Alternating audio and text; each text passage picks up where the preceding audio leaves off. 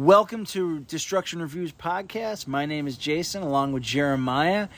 Today we're going to be discussing Blue Beetle, directed by Angel Manuel Soto, starring Xolo Maridueña, Susan Sarandon, Bruno Marquezine, Raul Trujillo, George Lopez, and Adriana Barraza as Nana. Jeremiah, what were your initial thoughts coming out of the theater? My initial thoughts are it was a very good movie. I was very, very satisfied with what I got out of this movie. And that's big for me, man, because I love DC. Mm-hmm. I love Justice League, Superman, all of those characters. But the movies just haven't cut it for me, man. Up until this point.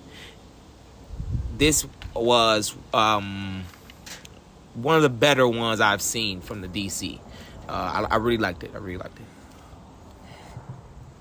It's one of the better ones that you've seen in the DC. What if there's a... I don't want to spoil your review of it, but would you put it up in a top tier level? To make it short, yes. And what other movies would be in that tier?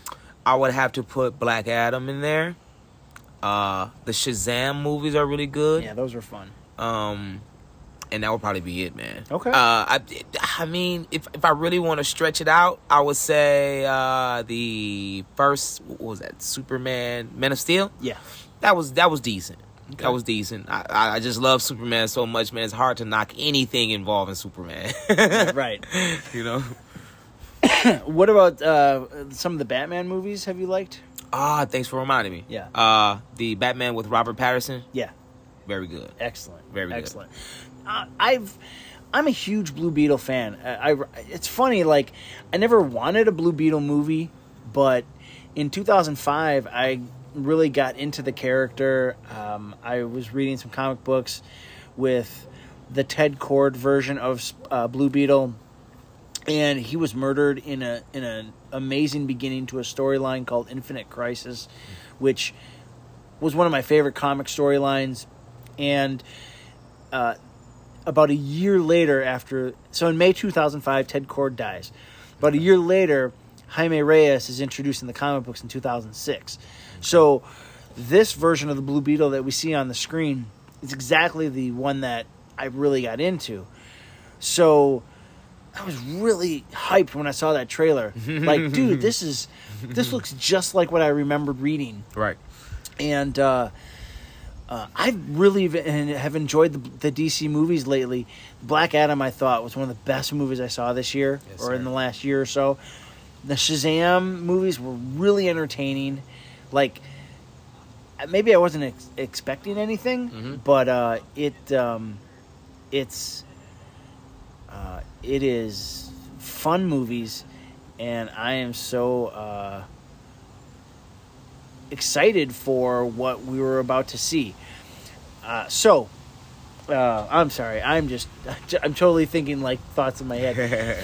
I guess one of the first things I'm going to say that I really, really liked about this movie was the effects of the Blue Beetle suit. Yes, sir.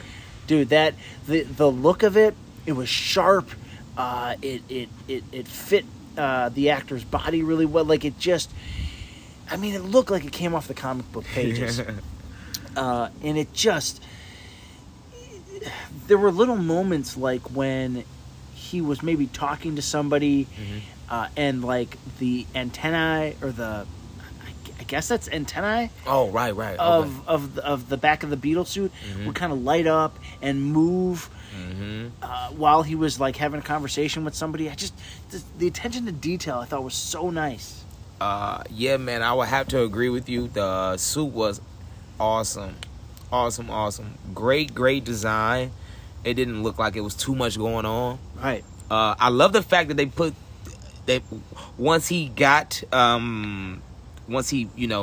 finally came together with the Beetle. I love the fact that they didn't make the Beetle like disappear. You could actually see the Beetle on his back. Yes, right. That was really cool. Yeah. I wasn't expecting that. Like I said, the design was great. The color scheme was really good. It was well designed, man. Great looking superhero. Cool looking superhero. Over everything else, this was a very cool, very just awesome looking superhero character. I think that was 10 out of 10 as far as his design. Along with that, the transformation of when the Scarab joins with him, Mm-hmm. and we see that first transformation of the suit linking up to, you know, the skin of Jaime. That was outstanding. Yes, sir. Yes, sir. It was. Man. In my honest opinion, it almost turned into like a small horror film for a minute. Yeah. Like that scene was like pure horror because man, it looked painful, and I kind of like how they put that in there. That not only did he not want the Scarab, but when it took over him, Yep. it was like this is going to be really painful. Yeah, and you can just see it, man. The transformation with how painful it was when he finally bonded with the Scarab, it almost led you to believe he's going to be really powerful. absolutely. Because, like I said, the transformation, it just went through his whole body, man. It looked really painful. It was cool. That was dope. It was so, like, and it felt so real. Like we were going through it with him. Yeah. And like he didn't want this to happen. He didn't want this. He didn't ask for it. Mm-hmm. But the Scarab chose him for reasons. Mm-hmm. And kind of going along with the look of things, the opening of the film with their title design and their the color scheme. I mean, even right from the beginning of the Warner Brothers logo into the DC logo, Yep. With the neon and the that vibrant blue, yes. and that, what is it? Was it a fuchsia color? Yeah. Pink, purple? No, fuchsia. Okay. That's a great color. Great. It looked, man, so good, man. It looked just really good. It was so captivating right from the start. Yo. They really hooked me. I Yep. mean, all the way down to the music, man. Like Yes. those bass, those bass. What was that? Like a guitar, a strong bass strong. Something on say. bass. And that was just really good. How they would boom, big Yeah. bass. Yeah, you know. It was like, oh man, it was a little ominous. You know, it was cool. Yeah, the composer was a guy by the name of Bobby Kurlick. Okay. He has done music for one of the more interesting horror films of the last year called Midsummer, which it's an elevated horror film. It's really interesting. But he's also done music for a PlayStation game by the name of Returnal. I have that PlayStation game. And did you like the game? I did. I like the game. Very difficult game, though. Okay. I'll say that. Well, he composed it. Okay, nice. So, nice. a little tie-in with another PlayStation reference. And I guess I'm going to finish with the music saying, you know, sometimes in these movies, I get kind of like turned off when they put in popular music sometimes. Okay. But there's in the climax of the film when Jaime is about to face the Super OMAC, they start playing "I Ain't Going Out Like That" by Cypress Hill. Yeah.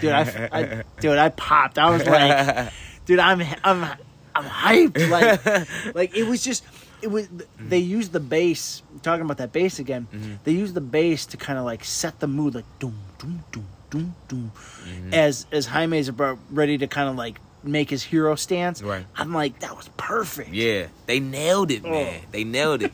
Man, they did lots of very good things in this movie. And like I said, it was so refreshing to see because, I mean, let's just be honest. The other DC movies, they're borderline terrible. Yeah. They are borderline terrible.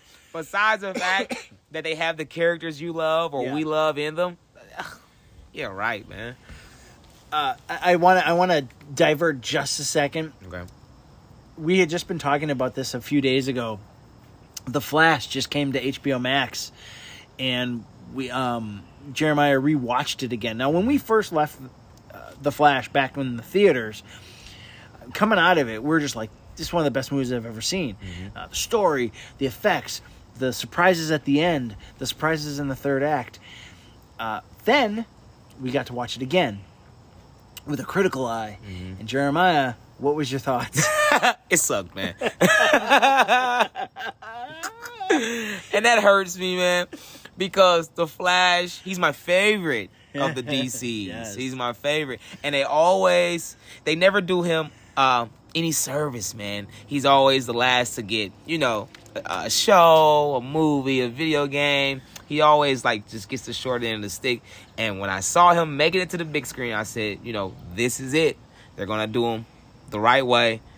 And I was just so geeked, so happy when we went to see it in the theater.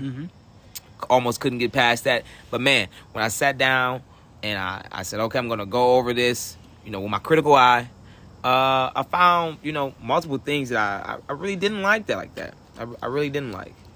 There were, and probably the biggest one is they forgot one of the biggest characters. Well, maybe they didn't forget him. Maybe they tried to pull him off in a different way. But I feel like that was a mistake. Because, as we all know, Flash's biggest rival is the Reverse Flash. Okay. And you can't do any kind of paradox scenario without him. Right. So take that and make of it what you will. So heading into this film, had you known much about the Blue Beetle? No. This is pretty much baseline for me. Going into this film, I wanted to learn about Blue Beetle because I've seen him before. I know who the character is, but for instance, I didn't know his name. There was just lots of things about his story that I didn't know. I wasn't familiar with. The only thing I was familiar with was that he's the Blue Beetle. The Beetle chooses him, and I also knew that this was, in his story, he didn't want the Beetle to choose him. It was like a forceful thing. Right. So I knew those things. I knew that he was blue. He was a Blue Beetle, magic scarab, and that he didn't want those powers initially. Right. The effects overall in this film, I thought, were spectacular. When he first gets the suit, and somehow he lands in the city, and in one scene the suit protects him from an oncoming bus and cuts that bus in half. I thought, dude, I remember sitting in the theater just whispering, I'm like, look at that. I don't know if that was CGI or they split an actual bus in half. They made half a bus, but it looked awesome. Yes. If I was, I think this movie's made for teenagers. Okay. Overall, right? Somebody, a young person, 14, 15 years old, would then follow the DCU for the next 10 years, hopefully. If that was my first movie, I'm just blown away by these effects. Yeah, man. That the scene that you just mentioned was really cool. I feel like that really stood out. And not only were the effects cool, but it led you. It showed you how powerful he truly was. Yeah. The Blue Beetle, and that's probably one of the most surprising things that I found out during the movie. He's a very powerful character.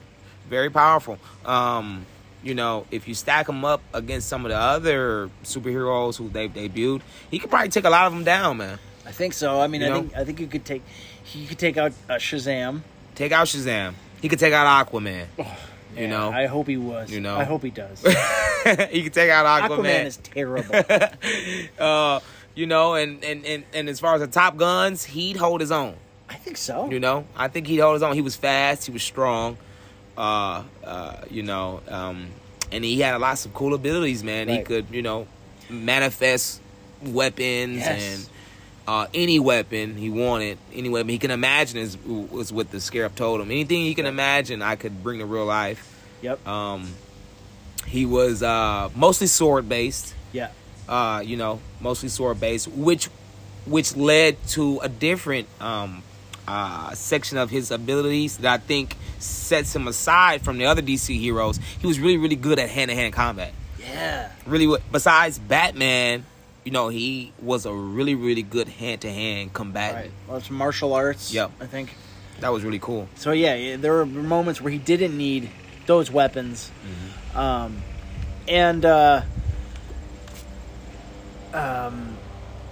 you know, so something that I hadn't even thought of till we were talking about the hand-to-hand stuff. There was even a moment where like his sister got like a power glove or like a power weapon, right? Based from the old Ted Cord technology. Yep. So she even got like a mini upgrade. Yeah, I think she had like what did she have? Like a like a super fist and like a shield. Yeah, fist, a shield, and maybe a hammer of some sort. Right. Something like that. Right, but it was cool though. It was cool.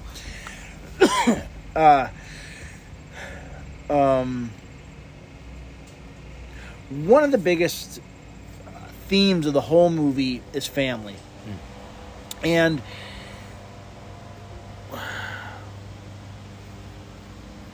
there's a lot to like. Okay, I'm not gonna go negative first. I'll say what I liked about the family aspect was that they showed, you know, a middle or lower class family who are striving to get by, is dealing with living in maybe an underdeveloped neighborhood with corporate greed kind of like bearing down on them. And they would stick together, and I really love that. I thought the family characters were pretty well developed. But my favorite family member is Nana. And before I get into what I didn't like about the family, I'm going to say Nana's character was amazing. Because that lady has probably seen it all. Yeah. And when she comes out holding a Gatling gun, right, ready to lay waste to some Omax, I mean, I know the theater. I know we popped, and she's ready to kick butt, and it was. It's like I want to see that story. Right, give me that comic book. Man, wasn't expecting that from Nana. Wasn't expecting that, man. Was not expecting that. She even took her like her. If you remember, she had her hair like in this bun the whole movie, and then when it was time to kick butt, she let her hair down. And it was like, what is going on right now? So that was really, really, really cool, man. That was like something unexpected. I don't think anybody saw that coming. No, nobody at all. Like I thought they were setting her up to have some kind of dramatic death. Yeah. You know, push the Blue Beetle even further. Right. You know, something like that. But no, man, she was right in on it. She kicked butt right along with them. Kicked butt right along. And just to hit on what you said about the family, also, like several things about the whole family concept. I like the fact that they were very close. And, you know, it was just a, traditional story. Middle to lower class family. Their son, Jaime. Yep. He was the first of the family to go to college and graduate. Yep. While he was at school, there were things that the family didn't tell him that he came back home to find out. His father had a heart attack. They were losing the house. Real problems, man. Real problems. And it was delivered in a way that seemed real, Yeah. They didn't tell him about the heart attack because that's something that could kick you right out of school, man. Yep. You're away from home, you're hitting the books, and then you get a call saying your father had a heart attack. You're coming home, man. Right. So that was really cool. Very well done. Very well done. There were some things that we didn't like that we're gonna hit on in a few, but I would say for the most part, we're very well done. And for the record, if you're wondering what Jaime went to school for, he went for a lawyer, for law. He went to Gotham Law. So that's a little a little reference of that it's still part of the giant DC universe, that it, you know, there probably will be a Batman connection at some point if there's a future movies. Hopefully a Justice League. Oh man, so good. But I'm gonna say this, man. This is a Hispanic director. It's mostly a Hispanic cast. I'm sure that the writers were Hispanic, or some of them were. The fact that they made this family so over the top to me.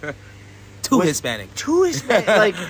Like, you know, look, I'm a white guy. Jeremiah's black. Like this is not like we're not attacking Hispanics. No, but like I'm watching it and I'm feeling embarrassed for the community that they're portraying. Absolutely. There's a scene where Jaime goes to get a job at Cord Industries, and the whole family's there. They're there to support him. At least that's how the scene starts.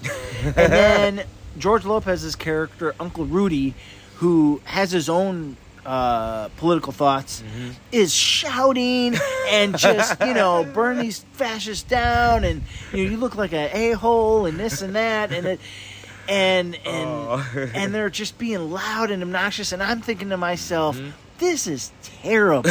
Right. What a terrible way to portray a ordinary Hispanic family. Right. It just came off as classless. I mean, the place that he went to interview this job for was a very prestigious building. Yep. Everybody's in suits, including Jaime. Yep. Suits, you know, business attire. This is a place of business and profession.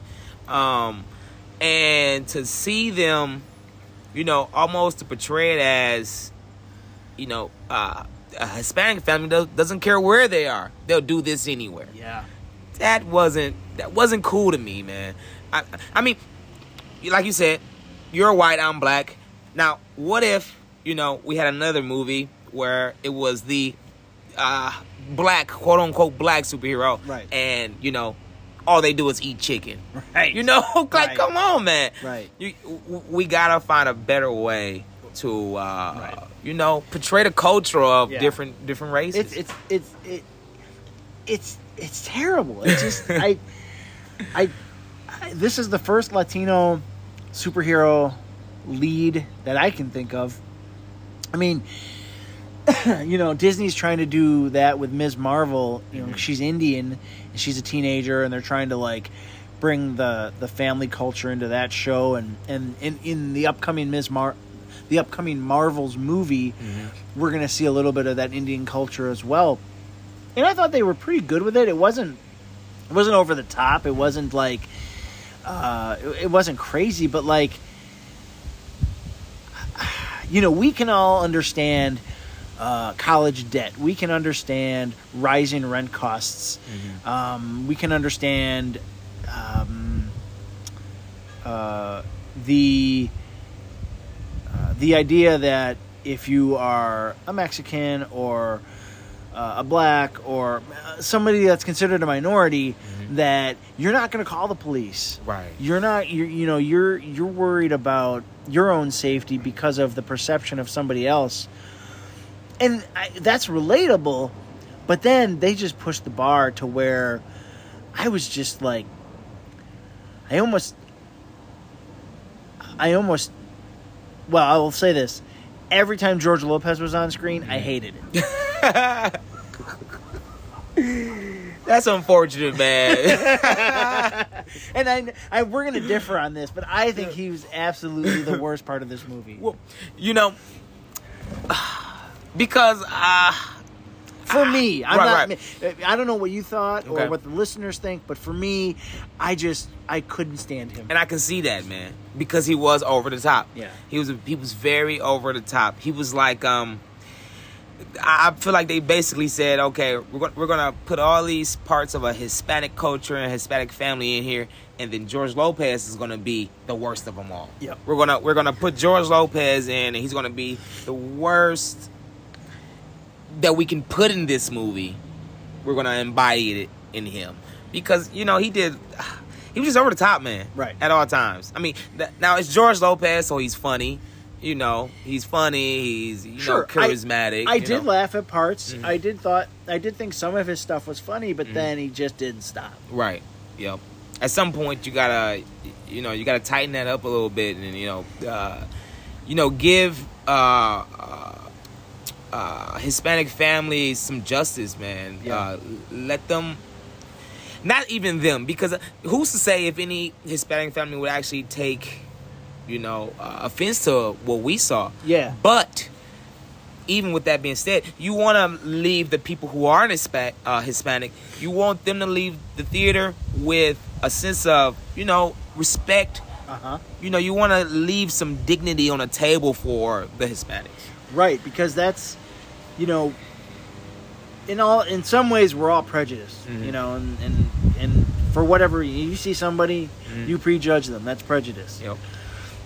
And if the theater or the movie or book or TV show is showing this version of the culture, that's all you're gonna know. Yeah. I mean, like Jeremiah said, if it was, a black superhero and they're eating chicken or watermelon or any other stereotype you can think of, you would think, is that what people think of me? Right. If I'm watching a superhero movie and it's a white guy and he's like drinking beer or doing meth or some version of a redneck version of a white person, it's like, well, that's not everybody, that's not me. And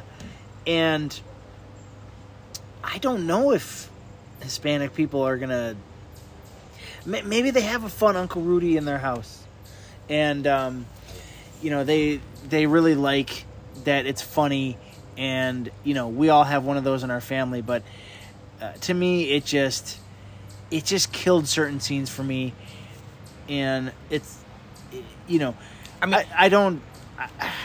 it's really hard to talk about this because once again, we're not talking down on Hispanic families, Hispanic culture. We want to make that very, very clear.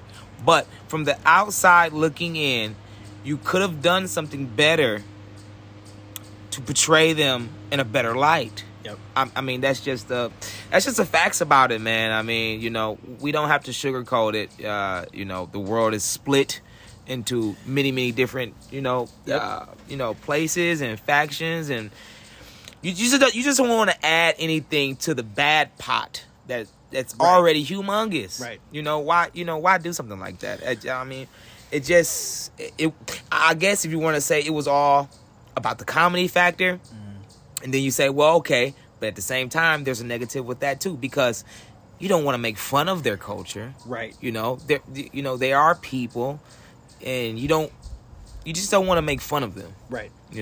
And when you do things like that, it's hard not to make fun of them because this is all we know. This is all you showed us. I don't know anything about Hispanic families.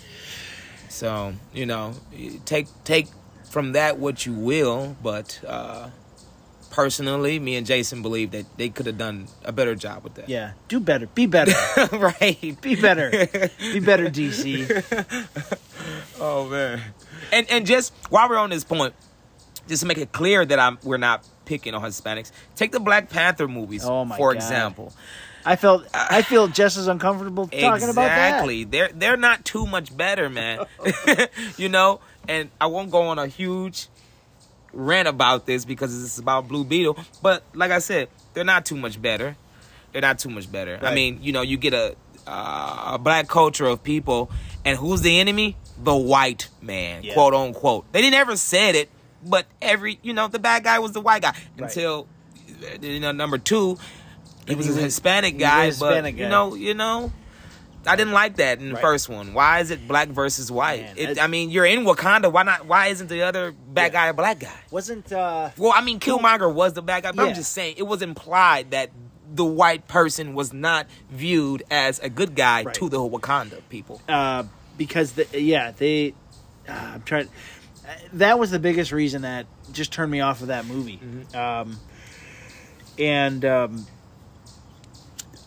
I know. I think the way they edited this movie, I think they tried to balance that because there's enough. I mean, it takes like 30 minutes before the scarab even gets to Jaime. True. You know, so we're really setting up this family dynamic, but along the lines of this, the family representation. Is it possible that there was too much of the family in this movie? That's a good question, man. Because looking back, after you asked me that, it wasn't just Jaime. Right. A lot of his family, pretty much all of them, joined in on the fight. Yep. I mean, just to get a little ahead of where we are now, his father passed away. Yep.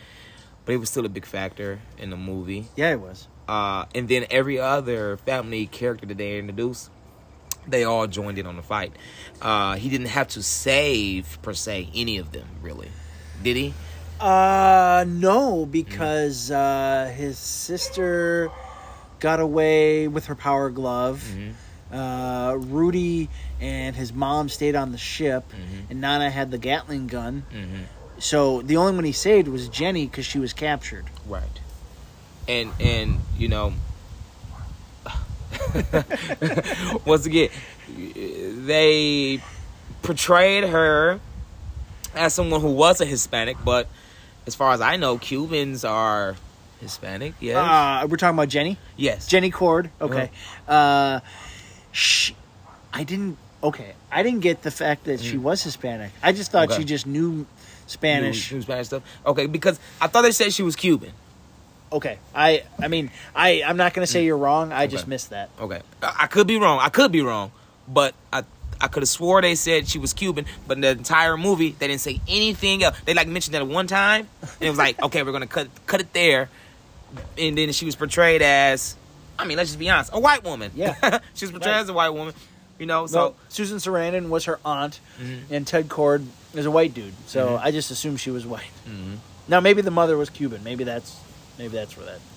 That could have been it. Because then why would the company settle in right that wherever they were? It was a rendition of Panama City, right? That's what I think. Okay. Yeah. We're trying here, guys. But I really think that if we took Jaime out of this film, I don't think anything changes. Besides the ultra cool Blue Beetle effects? If we take Jaime out of this film, this is a sitcom for television. Oh, yeah. With maybe like a crazy adventure. But I felt that there was so much family that it made a disservice to the Blue Beetle as kind of his own thing. I see where you're going, and I would have to agree with you. If you look at any of the other DC movies, and maybe, Jason, this is something new. It's under a new director, James Gunn. The Gunnerverse. The Gunnerverse. We're going to be using that hashtag Gunnerverse. Hashtag Gunnerverse. So, it's under James Gunn. New director, new ideas, different style. Because what I was going to say is, if you look at the other DC movies, family was non-existent. Superman has family, but he's an orphan. Right, he's an orphan. They're not really his parents. Right. And he's always the hero. Right. One of them gets in trouble, and he's there to save the day. They missed out on that in the Blue Beetle. They were his backup. They were his backup. They were, literally. I felt like at some point in the movie, I felt like, well, if he didn't have his family, he would have never got this done. Okay. He would have never got this done. Okay. They were portrayed that heavily in the film. Okay. I have not looked at it that way. I looked at it. I don't know. Maybe I'm somebody who doesn't ask for help sometimes. So maybe that's why I'm like, there were too much of them. Right. He could have just done it by himself. Yeah, I think they were but I guess thoroughly. Not. Yeah, I think they were thoroughly written into the story on purpose. Okay. That's how I think they did it. And with James Gunn kind of being the head of this new DCU, some of these themes, you know, are heavily featured in the Guardians of the Galaxy movie, which, you know, he's... what kind of things? What do you mean by well, that? like the family dynamic, you know, the Guardians themselves weren't family, like, by blood, but, like, you know, they couldn't... You've seen the third one, right? I've seen parts of the third one, but continue, please. They don't get out of the first movie without Star-Lord dancing and other distractions, and then Groot saves them all. Okay. Groot sacrifices himself. The second one, we have everybody coming together to get Peter out of the clutches of Ego, and then we learn that Zandu, you know, the blue guy. Oh, okay. Who's like the stepfather to Peter. Kind of looks like Batista's character? Yeah. Okay. You know, it's just like those themes of, I like what you said. He couldn't do it alone. He needed those people to help finish the job. And that definitely comes through in the Guardians of the Galaxy movies. And even, I'm thinking, like, even in, like, the Shazam movies, right? Oh. Like I know each little Shazam person is a family member, but they don't get through the second film without their foster parents. Okay. It's interesting. Maybe I'm too hard on the family, too much on the family, but... Lone Wolf. Yeah, well... Lone Wolf. Nothing wrong with that. I guess this is why I bring it up, is because in the comic books, the family doesn't exist. Okay. Right. I mean, yes, he has a family, but like, they're not involved as they were in this film. Okay. But it's interesting. I'm like thinking, kind of swirling it around in there. Yeah, I like that. Okay.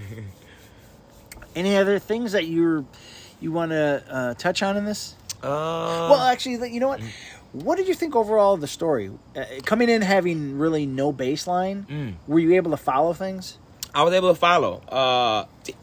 Yeah, I'm glad you asked me that question, because that was one of the things I did like. The story was relatable, and it was easy to follow, man. Like I came in, I didn't know much at all about the Blue Beetle, but leaving the theater, I pretty much knew everything I had to know. Right. Which is really good. That's a really good thing for the universe, for his character. You know, I feel like it builds like some longevity for him, because with how tightly the family was bonded together. If he loses one of those people, you know he's gonna lose his mind. Yeah. You know what I mean? So it could lead into some interesting, like, future movies, future storylines. So I liked the story. I did. And I'm a big, when it comes to a good story, I give tons and tons of credit to directors and writers and stuff, because I feel like it's so hard to keep people interested in a movie's story. I feel like that is the hardest thing to do, because everybody loves visual effects. Yeah. The movie could be terrible, and everybody, that looked cool. Right. Oh, this part was cool. So visual effects, and mostly it's because of the day we live in. Everything is tech based. Yeah. People like to see cool stuff. They like to have clips they can repost, or clips they can edit and use for their content. So I love it when you can add those incredible visual effects to a great story. Outstanding. And as somebody who's read Blue Beetle for a while, I thought they were really faithful to the comics. The whole OMAC project storyline from 05 to 06, I felt like they took a year's worth of story, put it into this film, and it was like, this is a great way to just introduce it to new audiences. And I felt they were really, nothing was lost on, like, the detail, or like, I I mean, everybody knew everyone knew what was happening. And, by the end you were invested. You knew what the stakes were. Mm-hmm. And if we get into a second film or another film that he shows up in, like, we're invested in this character. Oh, yeah. And I think it's a great start for what hopefully this Gunnerverse, this new DCU will become. And I have something to add to that, and then I have a question on the back end for you. Okay. What I wanted to say was, not only did we know what he had been through, or what did you say just a moment ago? You said we knew what it took? Yeah. Yes. We knew what it took for him to get to where he was, but then we also knew what he had lost, which is his father. Yes. Okay. That was incredible. Dude. Because when he lost his father, I think that was a really, really big moment. And I don't know about you, but I was sad for him, man. I felt for him, man, because, like I said, his father had a heart attack while he was going to college. Mm-hmm. And when you're breaking this down into a real life thing, and that's what I love what movies can do. They can put you in real life.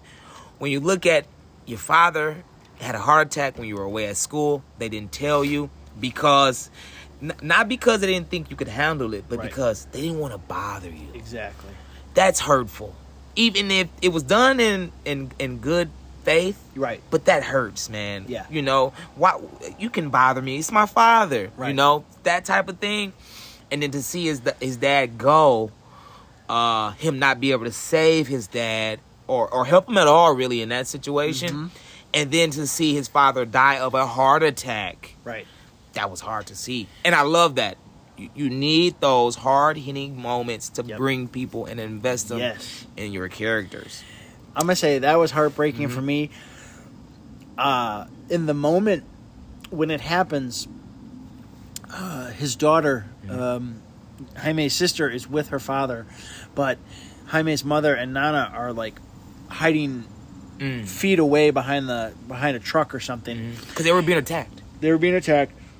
And once the soldiers captured Jaime and took him away, the two women get to finally go to where the father is, and Nana, oh my God, she goes, "Mijo," and I'm like, breaks my heart, dude. I was like, that lady, she's an older lady. Right. That man is probably in his 50s or whatever, but that's still her little boy. Right. And it was one little word, and she's like, "Mijo," and I was like, dude, that caught me. I was like, oh my God. Yeah, that was sad, man. Great to see, though. Great to see him deliver that. Great delivery, great writing, and it was just great. Yeah. I mean, it's a sad moment, but it was a great scene. Yes, I agree with you 100%. Now, the question I have for you, you said that it was true to the comics. Uh-huh. Out of all the DC movies, would you say this one did the most justice to the comic book version of the character?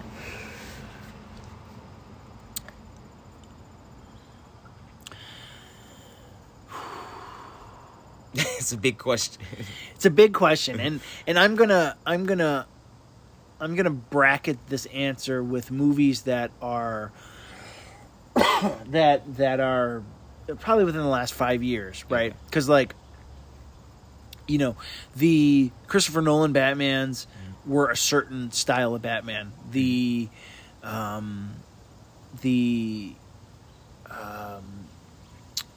Superman Returns is a certain style of Superman. The Keaton Batmans are a certain style of Batman. So I'm going to base this off of if we're talking from about Man of Steel to now. Okay. Right? Zack Snyder's a great director, and he has a certain look to his films, but they're not exactly like the comic books. Because Superman was really violent in those movies. Okay. Which is whatever. It's fine. It's the movies. It's different. Aquaman, nothing came close in Aquaman. He wasn't as cool as he is in the comics, man. Aquaman was terrible. He just wasn't that cool. No, is what's the guy's name? The Samoa guy? What's his name? Jason Momoa. Jason Momoa. I'm sorry. Was he too much of a pretty boy, man? I feel like they try to glam him up too much. Well, I mean, Arthur in the comics is, blonde hair, well built. Like he's a good looking guy in the comic books. Okay. I didn't believe him. I didn't. Right. He looked so different than what anything in the comics or the cartoons have been that it just threw me off. And I thought the long hair, and then his mom is on like. No, his father is is at the lighthouse or something, and the mom was, she was Hera, right?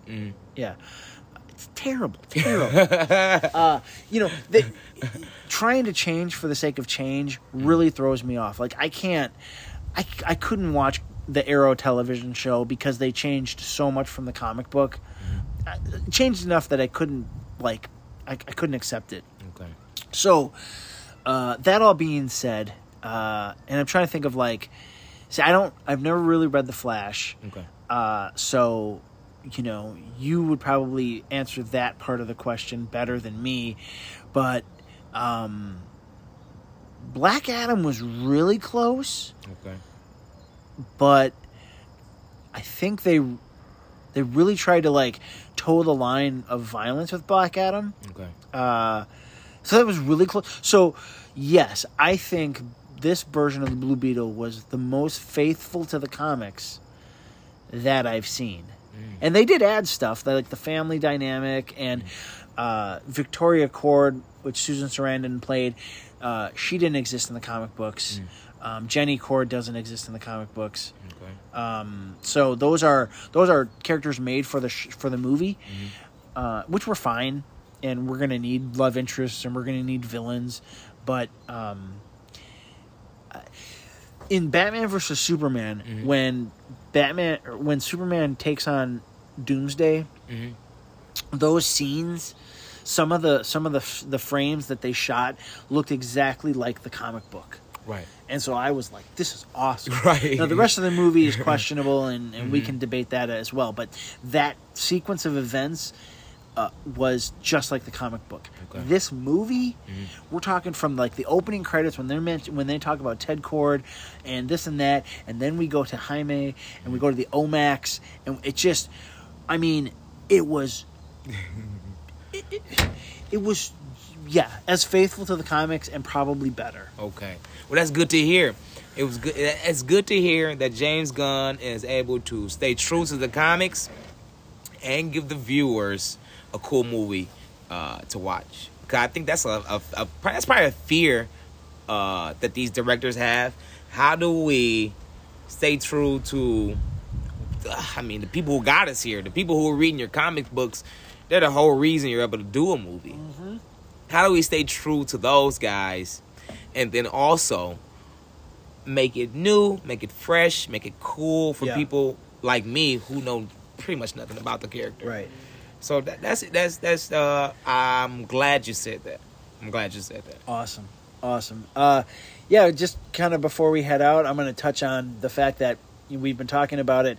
So James Gunn is the new kind of the head of the DC properties, and he's created what he's deemed the DC universe. This will be the new slate of movies coming out. That, of course, is going to try to go up against the Marvel MCU. If there really is a fight. There's always going to be a fight, DC versus Marvel. But this movie is going to be the first hero of this DC universe. It was... Originally, this movie was going to be made just for Max. Okay. But then the studio decided that there was enough buzz that they were going to put it in theaters. And I think that was it was a good decision, absolutely. And so with that going into the theaters and more people going to see it or hopefully talking about it or listening to it on podcasts, that this is going to launch interest into the upcoming projects. Because in 2025, the first new James Gunn movie will be Superman Legacy. And that really will be the springboard of what will the DCU become. And so... There's also talk that if this goes well, which I think it is, there will be a trilogy of Blue Beetle movies. So this is really the jump start, I think, to something special. And how do you feel about that? I'm excited, man. Because, okay, this is how I see it, man. You got some people out there who are Marvel fans. You got others who are DC fans. And then you got people who just like all superheroes. Yep. I'm an all superhero guy. I don't care if it's DC or if it's Marvel. Now, I have my picks. Right. Or my favorites. Like some more than others. But all we want to see is DC come close to the level that Marvel came to. I mean, Infinite Crisis or Infinity War, yeah. And Endgame were two of the best superhero movies I have ever seen. They were fantastic. And if DC could take a bit of that fanfare, just that ability with top tier actors. I mean, you had Robert Downey in there. I always forget the guy who plays Captain. Chris Evans? Yes, Captain America. I always forget Chris Evans. But he's phenomenal. A list of great actors who they kept in the movies. They didn't rewrite their characters. They didn't, recast their characters. None of that was going on. So, not only... And they released solo movies so that when they joined up together, it was like, here we go. Yep. That's all we want to see from DC, man. And we know they can do it. They have the IP. Superman is top tier. Yep. Batman is top tier. So is Wonder Woman, especially nowadays. I feel like with what they did, she's one of the characters I feel like they've had the most success with. Is Wonder Woman. Yep. They've been able to push her to a height that we've never seen. Wonder Woman has always been liked and loved, but the way she's liked and loved now, I mean... Yeah, way different. You know what I mean? Yeah. People go crazy over her. Just the no man land scene. Yes, sir. It's iconic. And it's just like, they did that character so right. She's beautiful. She's smart. She's strong, athletic. Everything she is in the comics. Yep. So, if they could bring more of that and then tie them all into a movie, what do you get after that? You get something big, man. That's what we want. We want big stuff. Man, I mean, get on board. I mean, this is... We were talking when we were starting this podcast, and we were talking about things that, oh man, I wish we would have been there when that started. Well, this is the beginning. Yes, sir. And this is just a start. And I think in 2 to 3 years, Destruction Reviews, DCU, I mean, we'll just ride with it. I agree, man. We've been here since day one. Since day one, man. We'll be here when that day comes. Good or bad. Yep. Whether the review is good, like the one we're giving for Blue Beetle, which, by the way, this is a good review. Me and Jason both really appreciated and liked the movie. Yep. And, whether it's good or bad, we'll be there. And hopefully it'll be good, man. I guess we'll kind of stick with our ratings. Out of 10, what would you rate this movie? You know what, man? Because I didn't know anything about Blue Beetle, because I wasn't expecting much, because I didn't know about the character, and because of the fact that he was just so cool.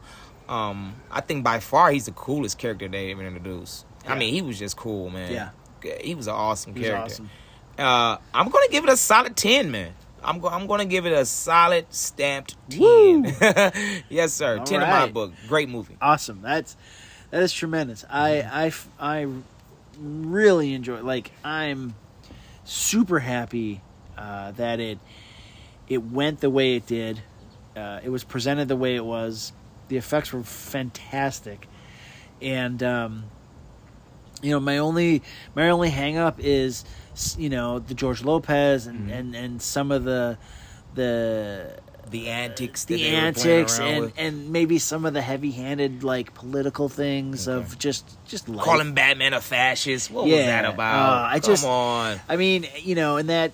I don't want to rant on that, but it's like, are we, if this movie was made for teenagers or young adults, are we trying to like shift them politically through Right. movies, and that's a whole nother episode. Right. But so I would go, even despite all that, I would say it's a 9 out of 10 for me. Awesome. It ranks in my top 10 of the year, and it's a rewatchable movie. It's an enjoyable movie. It's something that the family can watch. If you have, I think there are some moments like with the transformation and even stuff with Omac when he gets transformed. Just like anything. I mean, it's PG-13 for a reason, Right. but it's highly recommended. Like, I am super happy that this movie was as entertaining and as faithful as it is. I would have to agree, man. Great movie, James Gunn. You are you're on a good track, man. Yes, good sir. start. Woo! You started off with a blast. Yeah. You did very good. So, again, thanks to everyone for listening. You can hit us up on X at Destruction Pod. You can send us an email, destructionreviews@aol.com. The Facebook Destruction Reviews fan page is up, as well as, of course, if you're listening on Apple, Spotify, and Google, please like us, please rate us, please review us, and let us know what you want to hear or what you would like us to review, because fortunately, we've been seeing some good movies, but we're ready to destroy some bad ones. Right. Jeremiah, what are you going to send us out on? Yeah, man. Like Jason said, please write us, man. We would love to hear from you guys. We want engagement, good or bad. We don't look down on criticism. Anything critical of what we're doing, it will only help. Yep. It'll only help. We're not going to fire back at you and hunt you down or anything like that. It's all fun, man. And we hope we're not hurting any feelings. We're just being real. We're just being real. We're just guys, letting the world know what we feel. And with that, this has been Destruction Reviews. I'm Jeremiah, along with co-host Jason. And come and join us next time, man. Don't forget to ask your parents to subscribe.